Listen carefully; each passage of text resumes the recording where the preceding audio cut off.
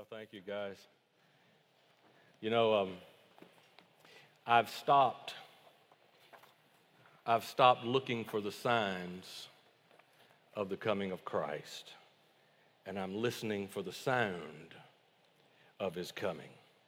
I think we're past the signs. Everybody talks about what are the signs of the coming of Christ. I think we're past that. We better start listening for the trumpet because soon and very soon we're going to see the King. And I hope you're ready for that. I hope you're ready to meet him, because if you're not, it will not go well for you according to the Scripture. The philosopher Plato once pondered the question, what would happen if a perfect man ever came to live on this imperfect planet? That's Plato's question. What would happen if a perfect man ever came to live on this imperfect planet? Think about what Isaiah saw in the 6th chapter of Isaiah. It says, in the year that King Uzziah died, I saw the Lord seated on a high and lofty throne, and his robe filled the temple. Seraphim were standing above him. Each one had 6 wings. With 2 he covered his face, with 2 he covered his feet, with 2 he flew. And one called to the other, holy, holy, holy is the Lord of hosts. His glory fills the earth. The foundations of the doorways shook at the sound of their voices, and the temple was filled with smoke. What would happen if that perfect God came to live on this imperfect planet? Plato went on to answer his own question, and I think rightfully so. Listen to what he says about that whole idea. What if the great God stepped off the throne and came to live on this earth as one of us, Plato said? The just man, now listen, the just man would be thrown into prison, scourged and racked, have his eyes burnt out, and after every kind of torment, he would be impaled without even realizing it. Plato accurately described the world's response to the Lord Jesus Christ when he came to this earth. Jesus was born in obscurity. He was raised as a marginalized Galilean peasant. And from the beginning of his ministry, he had to endure the persecution of those around him who thought they were more religious than he was, until finally he undergoes the cruelest and deepest humiliation that this world can dish out. I want you to turn to the 18th chapter of John's Gospel. We're going to look at the 37th verse. For those of you who may be new to Valley Grove, or this is the first time in a long time you have either worshiped with us in person or online, I'm in the midst of a year-long series of messages based on a book that was written by Dr. O.S. Hawkins called the Joshua Code. Interesting book, and I'd encourage you to get it. It's a wonderful book. In fact, Dr. Hawkins has written, there may be 10 or 12 of these code books now. There's a James Code, there's a prayer code. But the Joshua Code was the first one that I was introduced to years and years ago. And it basically says there are verses that every Christian ought to know and ought to understand. And that's what we've been doing, going through what I think are the 52 verses that every Christian ought to know. And this is one of them that I think, this is one that maybe you haven't memorized, but it's a verse that I think you ought to know and understand. In honor and reverence to the reading of God's inspired, infallible, inerrant word, I want you to look at John 18, verse 37. Pilate therefore said to him, speaking to Jesus, "Are you a king then?" Jesus answered, "You say rightly that I am a king. For this cause I was born, and for this cause I've come into the world, that I should bear witness to the truth. Everyone who is of the truth hears my voice. Everyone who is of the truth hears my voice. Father, bless us as we look at this verse and we give consideration this morning to what happens when the perfect God of the universe steps foot on this imperfect world in which we live, and what are the ramifications of that and the applications of that in my own life today. I pray it in Jesus' name. Amen. I want you to keep in mind that John, of all the gospel writers, Matthew, Mark, Luke, and John, Matthew writes primarily to a Jewish audience. If you want a good Jewish perspective of the gospel, you read the Gospel of Matthew.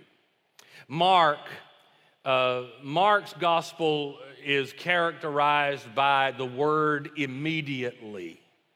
Mark's intent was to get the message out there as quickly as he possibly could. Mark doesn't give us a birth narrative.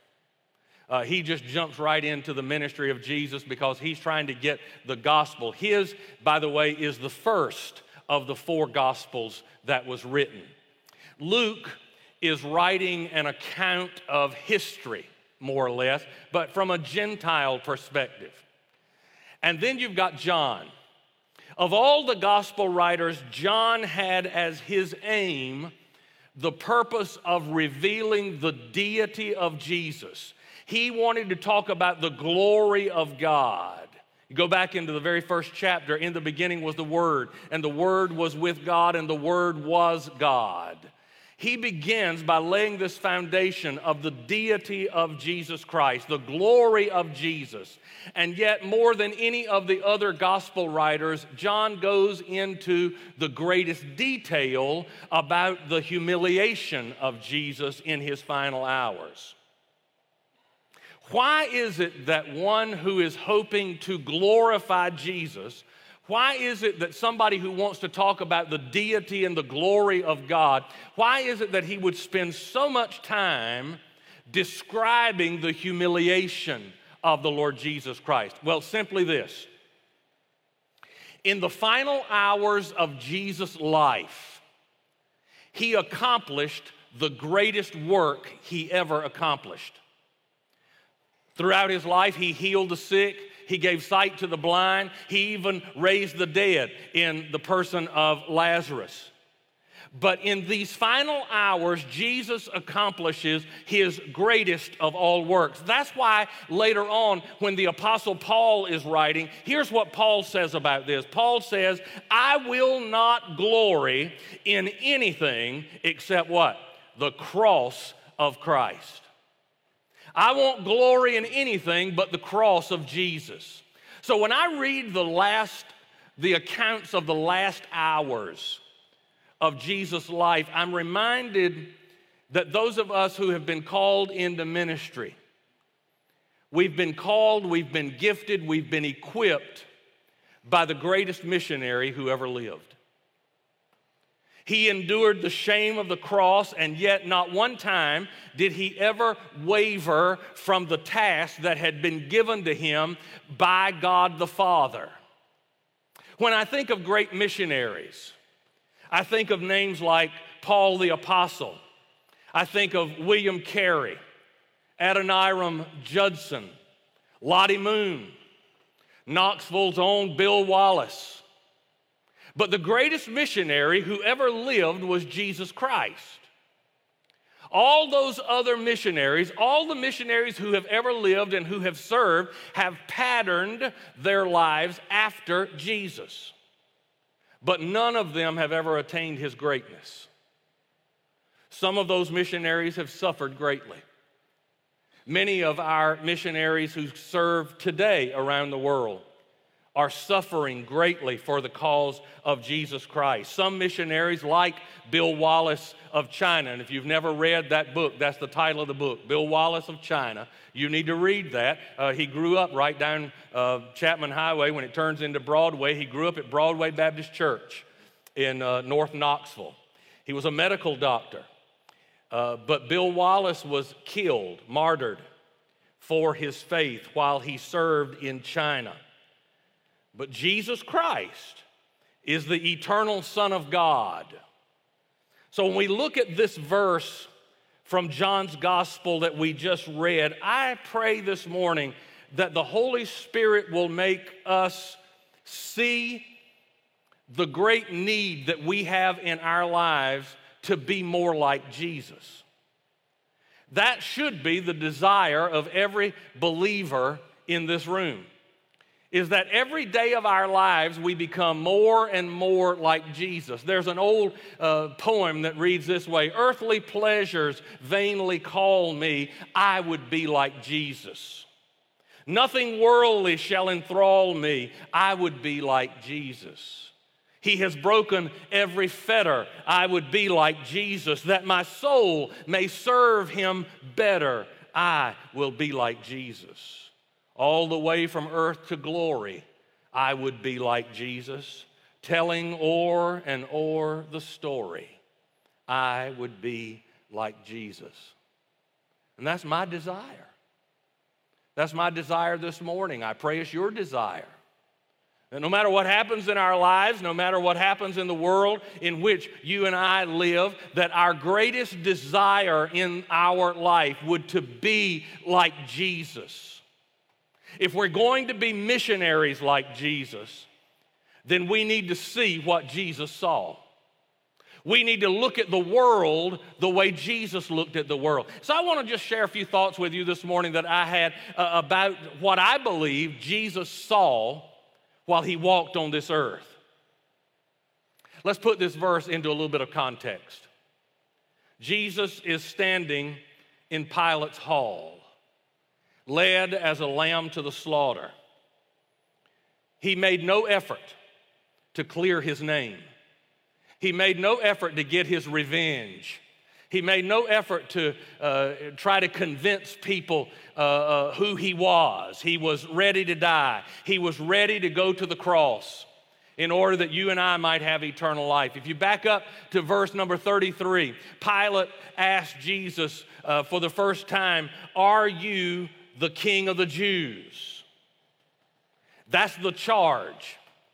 That's the charge that had been brought against Jesus that day, that he was claiming to be King of the Jews. Now, Pilate, understand this, Pilate was used to this. Pilate was used to people being brought up on charges all the time. There were people all the time being raised, who would raise up and be raised up by the masses of people who claimed to be the Messiah. And Pilate couldn't care less about that.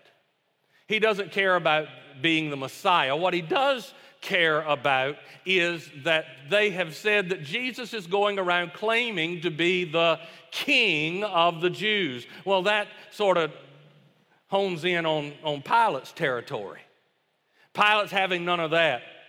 And so when anybody came along claiming to be the Messiah, claiming to be a king, claiming to be a ruler who was, at least in Pilate's mind, going to try and overtake the Roman authority, they were dealt with swiftly and they were dealt with harshly.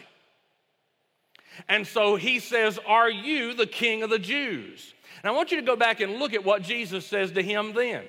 Jesus said, "Is that something you say, or did somebody else put that thought in your head? Is this what you're saying? Are you saying this on your own about me? Or have others told you this?" In other words, Jesus looks at Pilate and said, "Who said that? Who told you that? Who told you that I was King of the Jews? Is that something that you've heard? Is that something you've deduced for yourself?" Even as Jesus prepares to go to Calvary, by this time, he's already gone through the Garden of Gethsemane. He's already prayed, "Lord, if it be thy will, let this cup pass from me, but nevertheless, not my will, thy will be done." So from the standpoint of, am I going to the cross? Jesus knows he's going to the cross. There is no other way. God has not given to him. He's prayed all night long. He's prayed fervently all night long that this cup would pass, but he says, "I want the will of God to be done in my life." And basically he has the peace in his spirit that the will of God is for him to go to the cross. So when he gets to this point, And he encounters Pilate. Even on the way to Calvary, he says, Pilate, I want you to stop for a minute. I want you to think about the implications of the charge that you just made. Are you the king of the Jews? Well, is that something you heard? Or did you come to that conclusion yourself? I realize that this is only a what if. It didn't happen. Whether it could or couldn't have happened, I don't want to argue that with you, and I don't intend to. But I'm going to play just a what if game for just a minute. What if Pilate had truly been inquisitive that day? What if when Pilate said, are you the king of the Jews? And Jesus said, is that something that you've heard or is that something that you've come up with on your own? How'd you get that information? Suppose Pilate had truly been inquisitive that day. Suppose he had been truly interested in discovering who Jesus was. You know, he wasn't. He was only concerned about the fact that this guy claims to be the king of the Jews, and king means Rome loses its authority. Rome loses its authority. I lose my paycheck. I'm not having none of that. But suppose he had truly been inquisitive that day. In Pilate's eyes, Jesus was just some sort of fanatical Jew who had done nothing. We know that he's going to come to the conclusion, he's going to say, he really has done nothing that is worthy of death. I don't know why you all want to kill him. Basically, I think in Pilate's mind, he decided that Jesus was a public nuisance and not much more than that. But suppose he had gone on and began to ask questions. Suppose he had gone on and had a conversation with Jesus. Suppose he had truly been inquisitive that day and Jesus, even on his way to the cross, had been able to lead Pilate into eternal life. You see, up to the very moment of Jesus' death. Now I'm going to tell you, if I'm on my way to the cross, I got one thing on my mind. How can I escape? How can I get out of this? You can ask me any question you want to. I don't want to talk to you. I'm not interested in anything you have to say. I'm on my way to the cross. I need to get out of this. I don't want to die. Not Jesus. Jesus had come to the conclusion that he was going to the cross. But even on his way to the cross, he stops to have a conversation with Pilate. And if Pilate had just been a little more inquisitive, who knows what have happened, what could have happened in Pilate's life. Unfortunately, Pilate wasn't interested in the answer to that question. So Jesus gives an explanation in verse 36 of his kingdom. He says, my kingdom's not of this world. If my kingdom were of this world, my servants would fight so that I should not be delivered to the Jews, but now my kingdom's not from here. And then Pilate looks at Christ and simply says, so you are saying you're a king. Are you a king then? And Jesus looked Pilate right straight in the eye, and in verse 37, he says, you said that. You say that I'm a king. I want you to look at the next part of that verse. Look at what he says next. You say that I'm a king. I was born for this. For what? For what's happening right now. He's telling Pilate, I was born for this very thing. And I have come to this world for this. I've come to testify to the truth. And then he says, anybody, everybody who is of the truth does what? Listens to my voice. So get the picture in your mind. Jesus stands in the judgment hall. He's a witness at this point to the truth. But what do you know about what Jesus has already said? He's not just a witness to the truth. What is he? He is the truth. He says, I'm the way, the truth, and the life. No one comes to the Father but by me. Now he says, everyone who listens to the truth or everyone who is of the truth listens to my voice. You get what he's saying? Do you understand what he's saying? Basically, he is saying every honest man or woman, if they'll just listen to me, they'll hear me. They'll just listen. They'll know who I am. Don't don't ever listen to me preach. Don't ever listen to any preacher who's preaching the Bible. Don't ever listen to any preacher who's preaching the Bible preach and walk away from that saying, I wonder if what he says is true. I wonder if Jesus really is who he claimed to be. No, don't ever, because if what the pastor who is preaching, if he's preaching from God's word, listen, you will hear the voice of the Holy Spirit, and the voice of the Holy Spirit will confirm within your heart that what I'm saying is true. I've never saved a soul. I don't have that ability. Nobody's ever got saved because of my eloquence. Nobody's ever got saved because of my education. I'm too foolish to preach anything but Christ. But I'm also too smart to preach anything but Christ. Because the only means of salvation in this world is through Jesus Christ. And when you listen to somebody who preaches from the Scripture itself, you're going to hear the voice of the Holy Spirit who is going to confirm within your heart and is going to say, Jesus is exactly who he claimed to be. If Pilate had only listened. There he stood in the midst of the truth. You say, boy, if I had been standing there, I would have believed. Well, you stand here every Sunday morning. Every Sunday morning, you stand here and you listen to the Scriptures preached. Do you hear the voice of Jesus? Do you hear the voice of the Holy Spirit confirming in your heart that what you hear is true? Jesus said, everyone who hears, who is of the truth, listens to my voice. If you really want to know, you can know.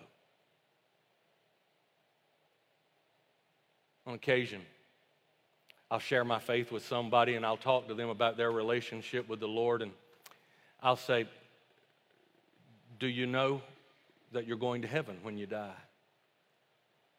You know what the most common answer I get is? I hope so. I hope so. That's the saddest answer in the world. I hope so. I would hate to think that there is anybody in this room this morning who is living a hope so kind of faith. If you really want to know who Jesus is, you can know. If you really want to have the assurance of knowing that he is your Lord and Savior, you can know that. That is not something that is unknowable. That is a very knowable thing. So how is it then that, you say, I thought this was about missions. It is, I'm getting there, hold on. Don't run ahead of me. How is it then that I can have confidence? How can I have confidence in the message so that I can go to anybody in the world? Doesn't matter who they are. Doesn't matter what color is their skin. Doesn't matter what country they come from. It doesn't matter who they are. I can go to anybody in the world and I can look them in the eye. How do I get the confidence to be able to say to anybody in the world, God loves you, Jesus died for you, and if you will repent of your sins, you can know him? How do you get there? How do you get to that point? You see the world the way Jesus saw it. How did he see it? Number one, Jesus saw a world that was lost in sin. When Jesus looked at the world, he saw the sin problem. Jesus, by the way, was well aware of the origin of sin. God didn't create sin. God did not create evil.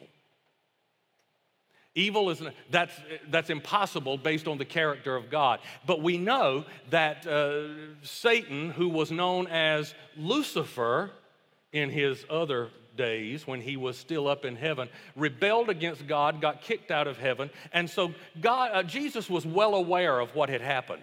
Now, the Mormons will try to tell you, and so be very careful. Listen, Mormons are not Christians. I just want to go on record as saying that. They are not Christians. They claim to be, but they're not. And here's why. They do not believe that Jesus is the only Son of God. All right?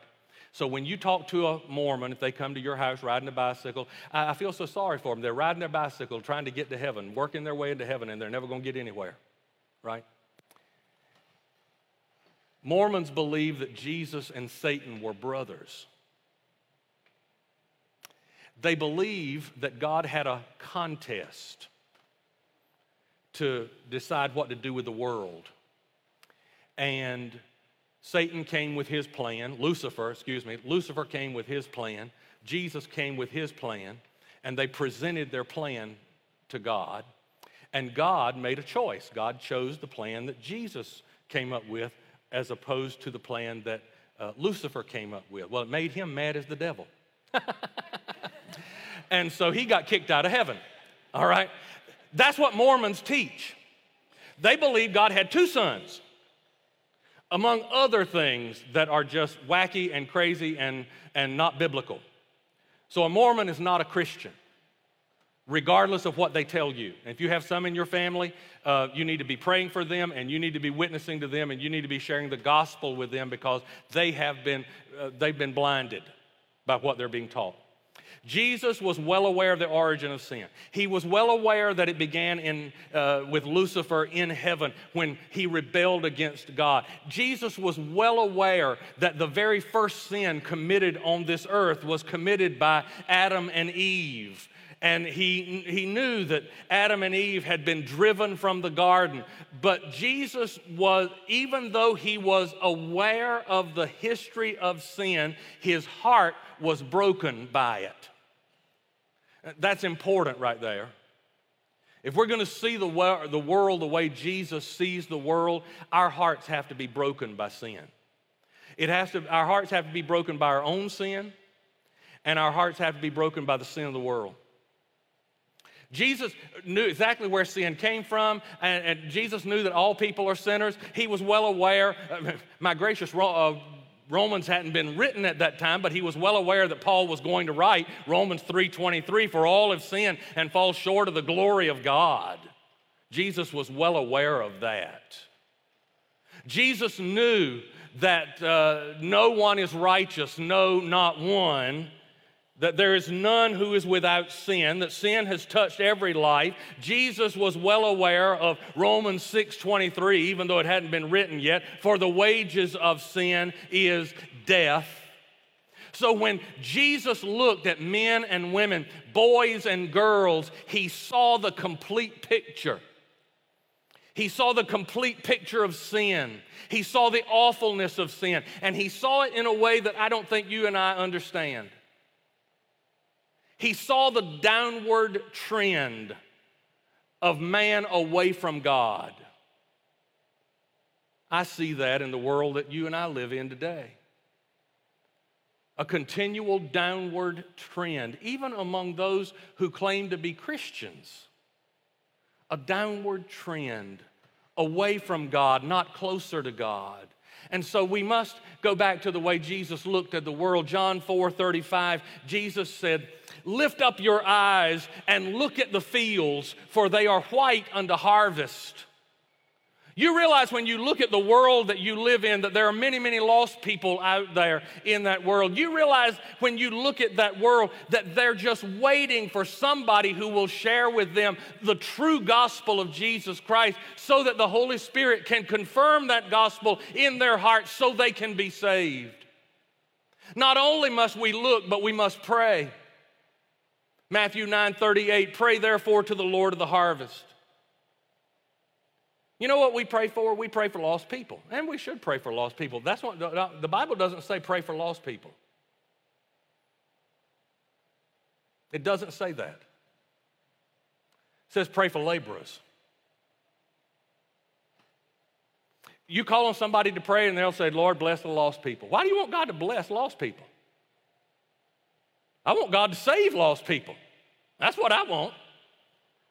So Jesus says, pray therefore to the Lord of the harvest that he will send forth laborers into the harvest. We have to see the world the way Jesus sees it. We have to pray to God. We have to go. That's what the Great Commission was all about. Go therefore into all the world. making disciples of all the nations, baptizing them in the name of the Father, Son, and the Holy Spirit, teaching them to observe whatsoever I've commanded you. And lo, I'm with you always, even to the end of the age.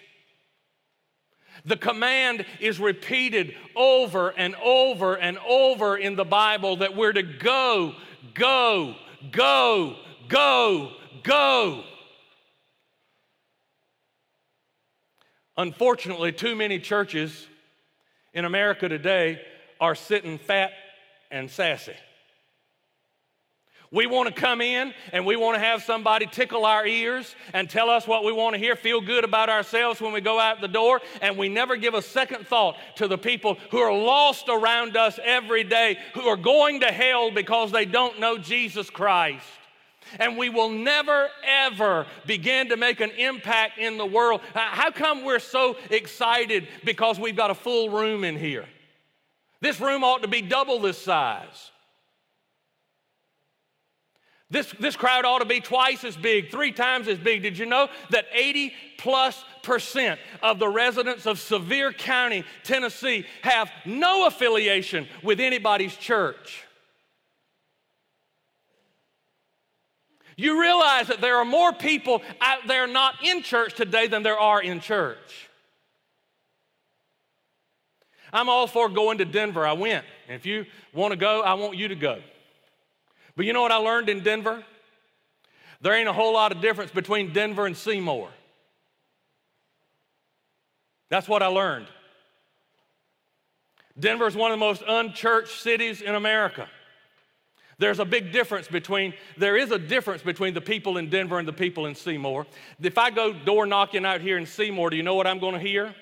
Well, I'm a member at blah, blah, blah, blah, blah church. Do you go?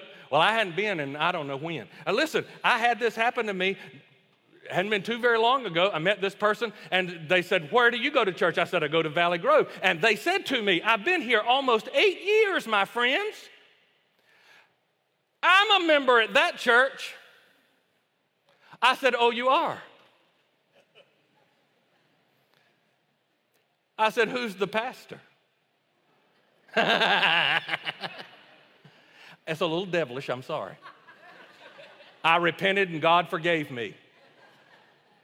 So I said, who's the pastor? If I'm lying, I'm crying, and there ain't a tear in my eye.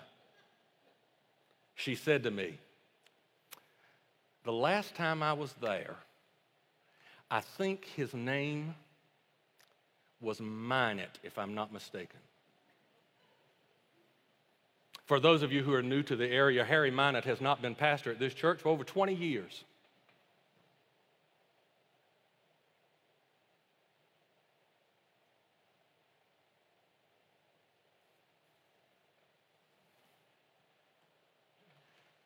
Her story is not that unusual.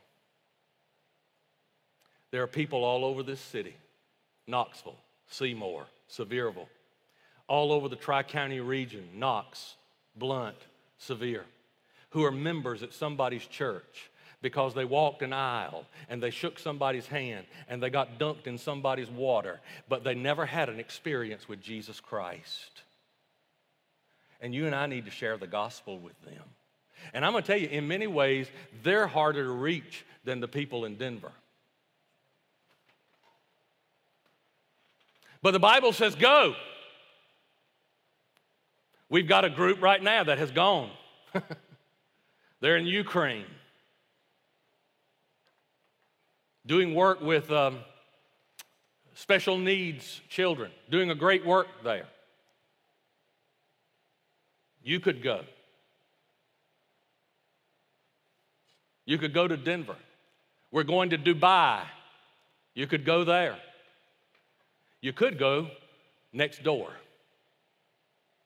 You could go across the street. But you'll never do that.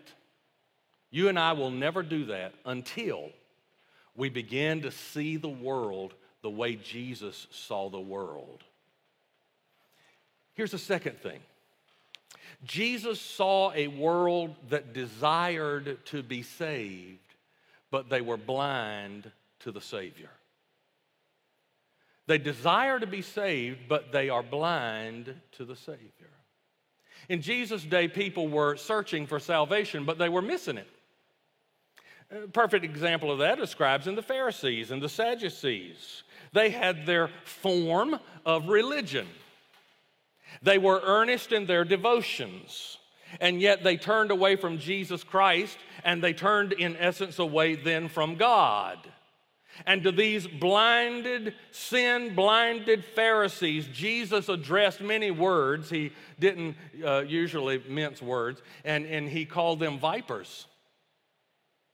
He told them they were confused. He tried to shatter their self-complacency. He tried to destroy their self-righteousness. He tried to bring them face to face with themselves. In some cases, he was successful, but by and large, the people went on their way, blind to the Savior. They were so blind that they ended up crucifying the Son of God on the cross at Calvary. Today, the world that you and I live in is in the same condition. People are seeking something. They're looking for something that will give meaning to their lives, but they are often blind to the Savior. There are those who preach the salvation of that salvation is by grace alone, through faith alone, in Christ alone. But I want you to understand, this morning there are lots of churches that are meeting right now, and they will never once mention the name of Jesus. They won't talk about salvation. They won't talk about the need of man to come to God. There are churches on every corner, and very little is said about Jesus or the power that he has to save. Religion has become a form and fashion for many people in our nation. People want salvation, but they want it their way. People want salvation, but they want it the easy way. They don't want it God's way. They don't want to do what God said do. They don't want to surrender their lives to God. I pray God will grant a revelation to us of the heart of Jesus. When he looked at the world and he was moved with compassion on them, because the Bible says they were weary and worn out. I love that translation. Jesus looked at the world around them and he said, these folks are weary. They've been wandering. They're looking for happiness in all the wrong places. They're trying to find some kind of something that will satisfy a deep need in their life, and they can't find it in drugs. They can't find it in alcohol. They can't find it in sex. They can't find it in the ways of the world. And he said they're weary. They're worn out. They're like sheep who don't have a shepherd. You want God to use you? I want you to be assured this morning, he wants to use you. He wants to use me. But we first must give ourselves to him in his service. To be a missionary for Christ here at home is going to mean that you're going to have to become a fool as far as the world's concerned. Are you willing to be foolish for Jesus? See, most of us are not. I find way too many people today who want to be Christian, but they also want to be worldly. I want to call myself a Christian, and we've talked so much about the individual relationship with Jesus Christ, and I don't want to minimize that because there is an individual relationship with Christ in salvation. But I also want you to know that when you got saved, you were saved to be part of a family. You're not a lone ranger out there. I don't need church, is what I hear. I don't need to go to church. I'm a Christian, I don't need to go to church. No, when you got saved, you became a part of the family of God. And the church is God's family gathered together to worship him. And I see so many people today who want to claim Christianity, but who want to live in the world. And listen, I want to tell you something. There's no compromise in the gospel. You can't do both of those things. You cannot do that. You either are or you ain't. Pardon my French. You either are walking with Jesus or you're not walking with Jesus. There's not this middle line that says, I'm a Christian, but I don't do anything Christians do. I'm a Christian, but I do my own thing off by myself somewhere, and I love Jesus. Someone wrote, the easy roads are crowded and the level roads are jammed. The pleasant little rivers with drifting folks are crammed. But off yonder where it's rocky, where you get a better view, you will find the ranks are thinning and the travelers are few. Where the going's smooth and pleasant, you'll always find the throng. For the many, more's the pity, seem to like to drift along. But the steps that call for courage and the task that's hard to do, in the end results in glory for the never wavering few. We need to see a world lost in sin. We need to see a world that is blind to the biblical Savior. And then the third thing and the final thing is Jesus, if we're going to be a missionary like Jesus, Jesus gave to the people the message of salvation and peace. Jesus was different from any other person who has ever lived. The message that he came to proclaim was a simple message. It was a pure message. It was a message of salvation through faith in his name. The Lord was simply repeating the words that had been given to him by the Father, words that were made ready hundreds of years before Jesus was even born into this world. You see, the very first promise of a Savior came way back in the 3rd chapter of Genesis. Right after the fall.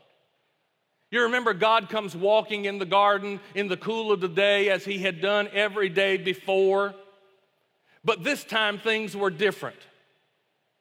Adam and Eve were hiding. They were hiding behind their clothes that they had made. That represents the righteousness that you and I have. It's not very good. They made it out of Adam looked around and he said, well, there's some fig leaves over there. Let's sew that together and hide our nakedness. And God came in and he talked to them and he confronted them with their sin. And then he gave the punishment for that sin to them, to Adam. From that day forward, he would have to toil in the thistles and thorns that grew. Listen, let me just stop right here a minute. People think that work, some people, maybe you, think that work was the punishment for sin. That's not true. Adam worked before sin. He tended the garden. He kept the garden.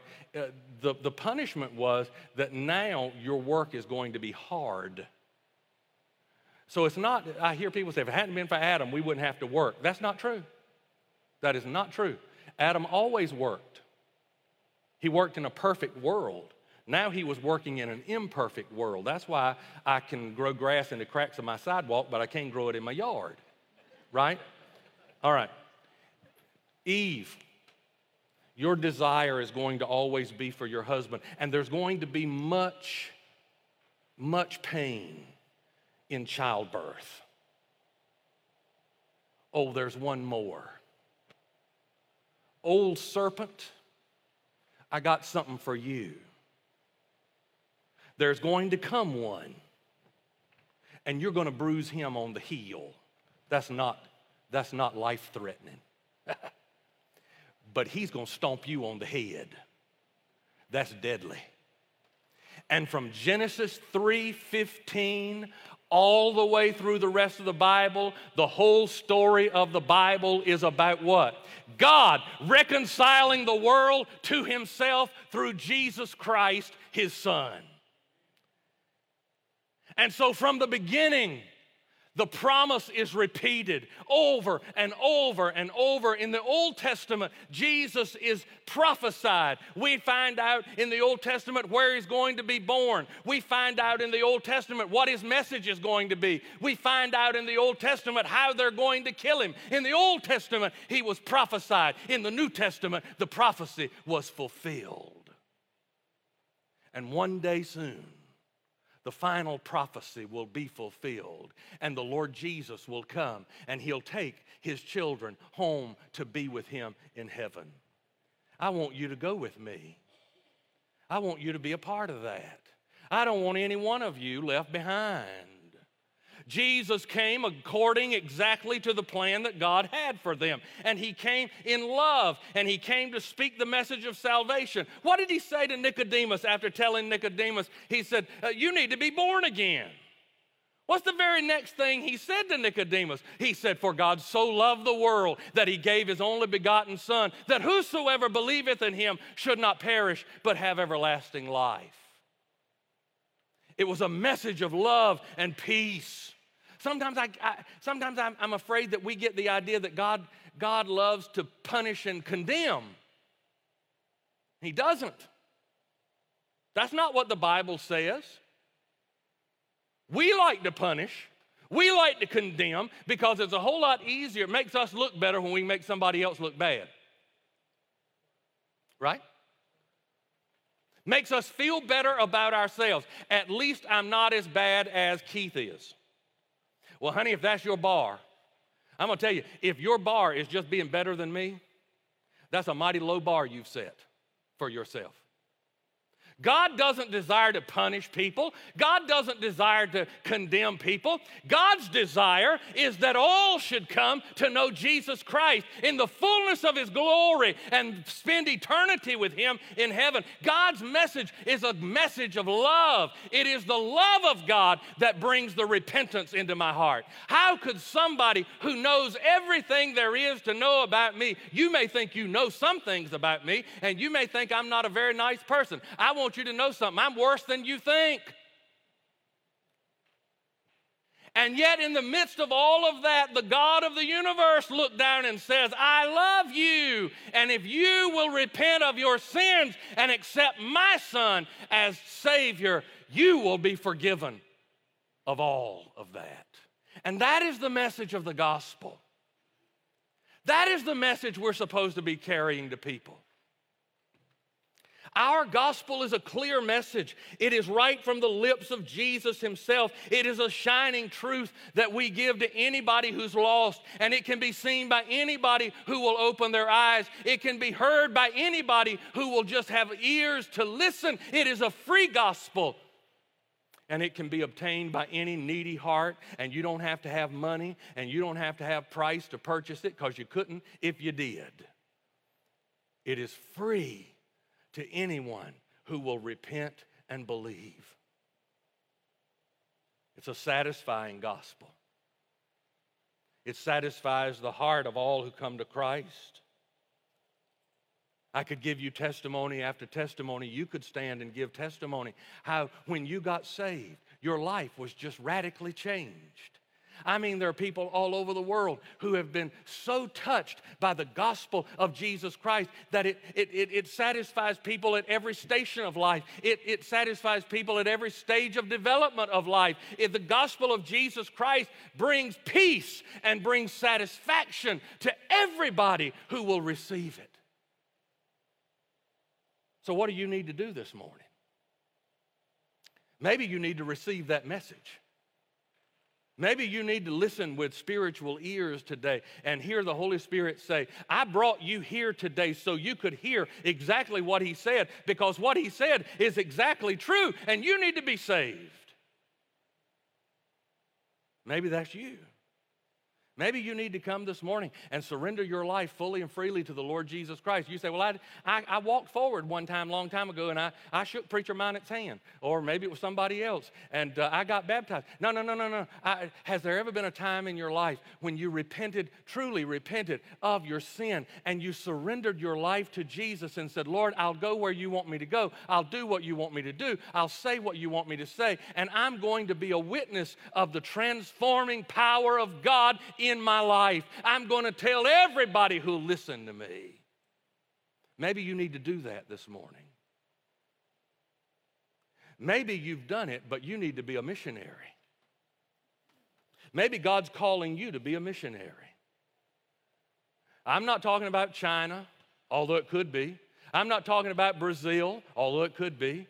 I'm not talking about Mongolia, although it could be. I'm talking about Seymour, talking about Knoxville, talking about Maryville. I'm talking about the street that you live on. Maybe he's calling you to be a missionary there. Maybe he's calling you to take this wonderful message of the gospel into a world that is lost and dying. Yes, they know about church. Yes, most of them have joined somebody's church. Yes, a lot of them have been baptized, but most of them are just as lost as a ball in high weeds. If they died today,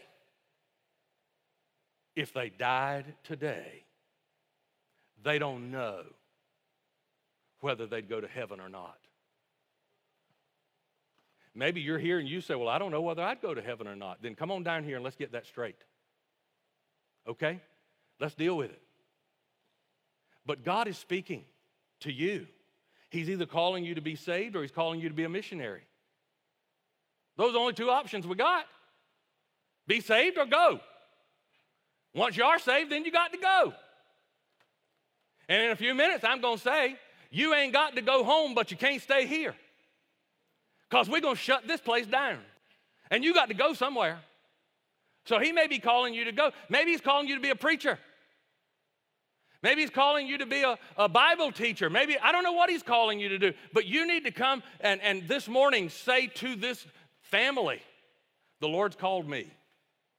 And I'm going to go. I'm going to Denver. I'm going to Ukraine. Listen, do you realize I went to Denver, 2 weeks ago? And one of the young men who went with us to Denver, we came back on Sunday night, and on Thursday he got on another plane, and now he's in the Ukraine. He understands what it means to go. Why? Because he wanted a trip. I'm going to tell you, that's not a fun trip. That's what you're after. That's not a vacation. When I got back from Denver, somebody said, how'd you enjoy your vacation? I said, I don't know. I didn't go on one. We worked. We walked up and down streets, putting door hangers on doors, talking to people, working in park, popping popcorn, making cotton candy. I didn't do that. I wasn't about to get involved in all that. I talked to people on that. I let other folks get all that sugar up there. But they worked hard. Why would you do that? Because Jesus died on a cross so that we might have eternal life. And it is his desire that every single person in this world hears it and has the opportunity to respond to it. Let's pray together. Father, I pray now that we would put you in the center of our life, that the minor and extraneous things of this life would be put aside. And in the same way that you looked at Pilate and said, I was born for this, I've come into this world for this, help us to go into the world and say, this is exactly who Jesus is. This is what he came to do. This is what he's done in my life. And I want to share that with you this morning. Lord, I pray that your Holy Spirit would move among us now, and that we would respond in faith to be saved, in obedience to go, to follow the greatest missionary who has ever walked this planet, our Savior, Jesus Christ.